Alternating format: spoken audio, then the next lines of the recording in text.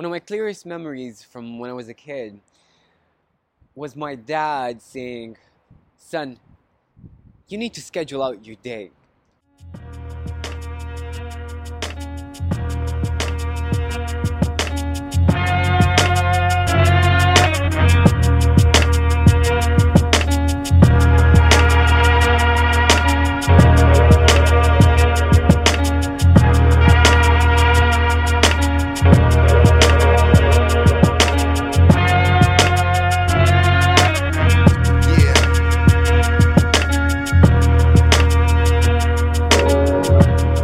And I thought to myself, what a great idea. So if I write all the things that I want to achieve during the day on a list and the times that I wanted to do those things, right? I'm going to become more productive, right? I'm going to finish my homework, and then I'm going to know exactly when I could go out to play. And I said, wow, this is amazing. And guess what? I did it in the first day, and that's where it stopped.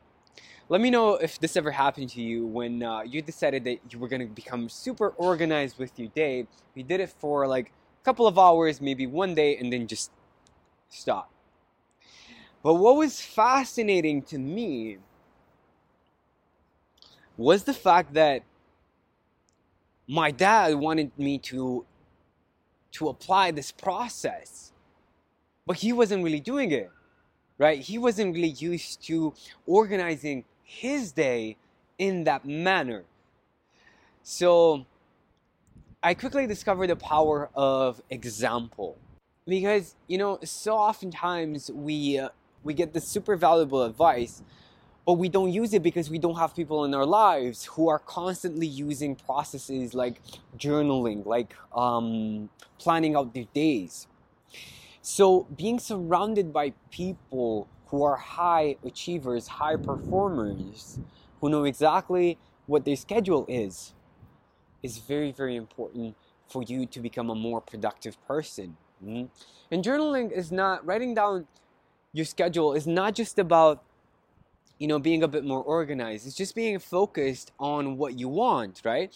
And if you watch the previous video on meditation will give you more clarity on what you want to achieve in your life, but without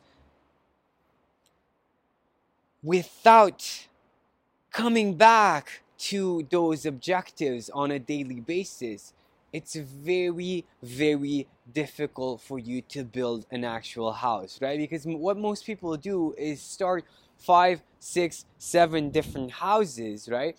And they spend Monday on putting bricks on one house, and then they spend Tuesday on putting bricks on another house. And after 10 years, you actually notice that you don't have a house to live in.